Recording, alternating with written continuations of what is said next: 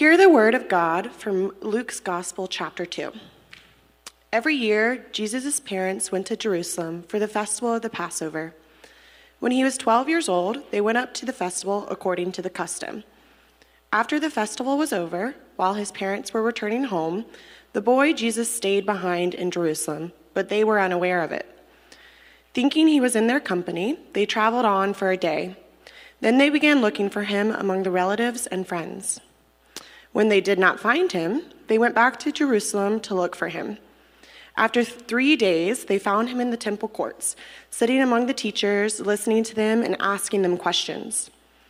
Everyone who heard him was amazed at his understanding and his answers. When his parents saw him, they were astonished. His mother said to him, "Son, why have you treated us like this? Your father and I have been anxiously searching for you."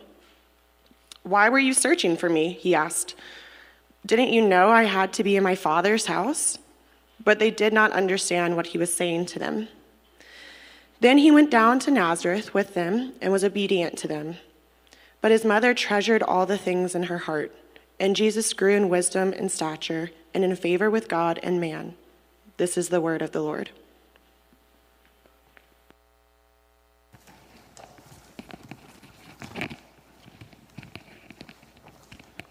Good morning again. I don't think this is the third time I've been up here. I don't think I've introduced myself yet. My name is Eric Weiner. I'm one of the pastors here. And it's so good to be before you this morning. For those who weren't here at the welcome time, I mentioned that this is a little different. We're doing something a little different this morning. I know that this is what you all are excited about, a short sermon. That's what you're getting. But we're also going to open this up for a sharing time. And so we want the congregation to speak to one another, to teach one another, to exhort one another. And so let me just start by saying Happy New Year. Happy New Year, everyone. That's right. So I hope you're doing well. This morning, Pastor Lawrence was planning on giving the sermon. As I mentioned earlier, coming back from Kentucky, and Lawrence shared with me that he wasn't going to be able to do the sermon this week, and I was stuck in Virginia. There's fog, there's rain, there's what I call stupid traffic. It's when there's no reason for it. At least it doesn't seem like there's any reason for it. You get through it, and you're like, what? Like you look around, there's nothing. You're like, why do we just all sit in that? But that's what was going on, and so. It was to the point that my wife was trying to comfort me, saying like, it's okay, like I understand, it wasn't great. So that was the scenario, and but Lawrence's a few members of his household tested positive for COVID this past week. Unfortunately, they're doing well. Pastor Lawrence, again, he's tested negative 5 days in a row, so it's okay if you. So instead, he asked me to share essentially the main point of his sermon. So these are his words, essentially. I changed a little bit because at one point he mentions his wife and kids, and figured, my kids, Josiah, doesn't work out as well. And again, we're going to have, at the end of this, we're going to have a time for corporate prayer, for sharing. We want you to share with one another. Now, I know that corporate sharing might seem crazy, or you may be thinking, please don't call on me. And this isn't a time for you to be stressed. We want this to be a time that, as a family, we can encourage each other, we can pray for each other, we can teach each other, we can edify one another. And so, someone may be here who needs to hear what you have to say. And so would you prayerfully consider that? Maybe the Lord is putting something on your heart that He wants you to speak up. And we'll have time for that. So our passage this morning finds Mary and Joseph losing Jesus after visiting the temple for the Passover festival. And they end up losing him for over 3 days. And then they find him in the temple with the teachers, who are amazed at his understanding and his answers. Now, this is the only mention of Jesus between being a baby and being an adult. You have Jesus here, 12-year-old Jesus, preteen Jesus. You're like, man, if at any point he's going to sin in his life, this would be it, right? But no, he doesn't. Luke, who wrote this gospel, was known to be the writer who did lots of interviews and lots of research. He is meticulous in his work. And so I can just imagine him sitting down with Mary, the mother of Jesus, and asking her questions. I mean, I'm sure she was full of stories of Jesus when he was young. That time they threw him in the lake and he just walked on top of it. Or the time he had to cook for everyone and there were so many leftovers.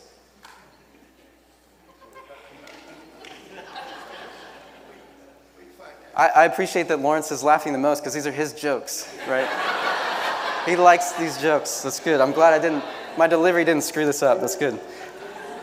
In all seriousness, my wife and I have stories about our kids that can keep us talking forever. I mean, in fact, we, like Mary and Joseph, have lost sight of our child once or twice. One such occasion happening at a JV soccer game that ended up resulting in the game having to be stopped because said child had made it on the field. But that's neither here nor there. Now, I'm sure Luke was entertained with a million stories. I mean, just Mary just sharing these. So why put this one in there? Why only this one? I mean, what is the point that Luke, through the inspiration of the Holy Spirit, is trying to make here? Well, let me just tell you my answer to this right away. The purpose is to show us, through showing Mary, who Jesus really is. Let me say that again. The purpose is to show us, through showing Mary, who Jesus really is. You see, the temptation for Mary was to see Jesus as just her little boy, to slowly lose the luster of the angelic appearances, and just to view Jesus as her child.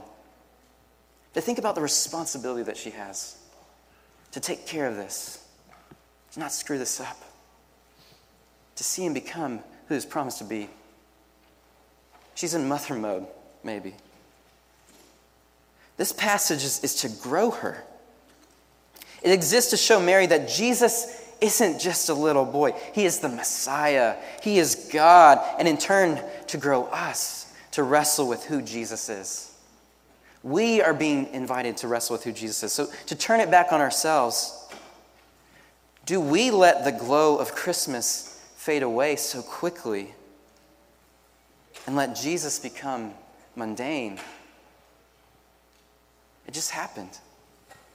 And now it's gone. Do we let the glow of Christmas fade away? What do we really think about Jesus? Who is he for us? Now we, like Mary, need to be reminded. We need to grow in our knowledge of who Jesus really is. And so this new year, may that be your number one goal or your first resolution. More than weight loss or finding a new job or a better job, earning more money, putting more towards savings, reading more books, or whatever. Let it be that you wish to grow in your relationship with Jesus. Grow in your knowledge and love for him.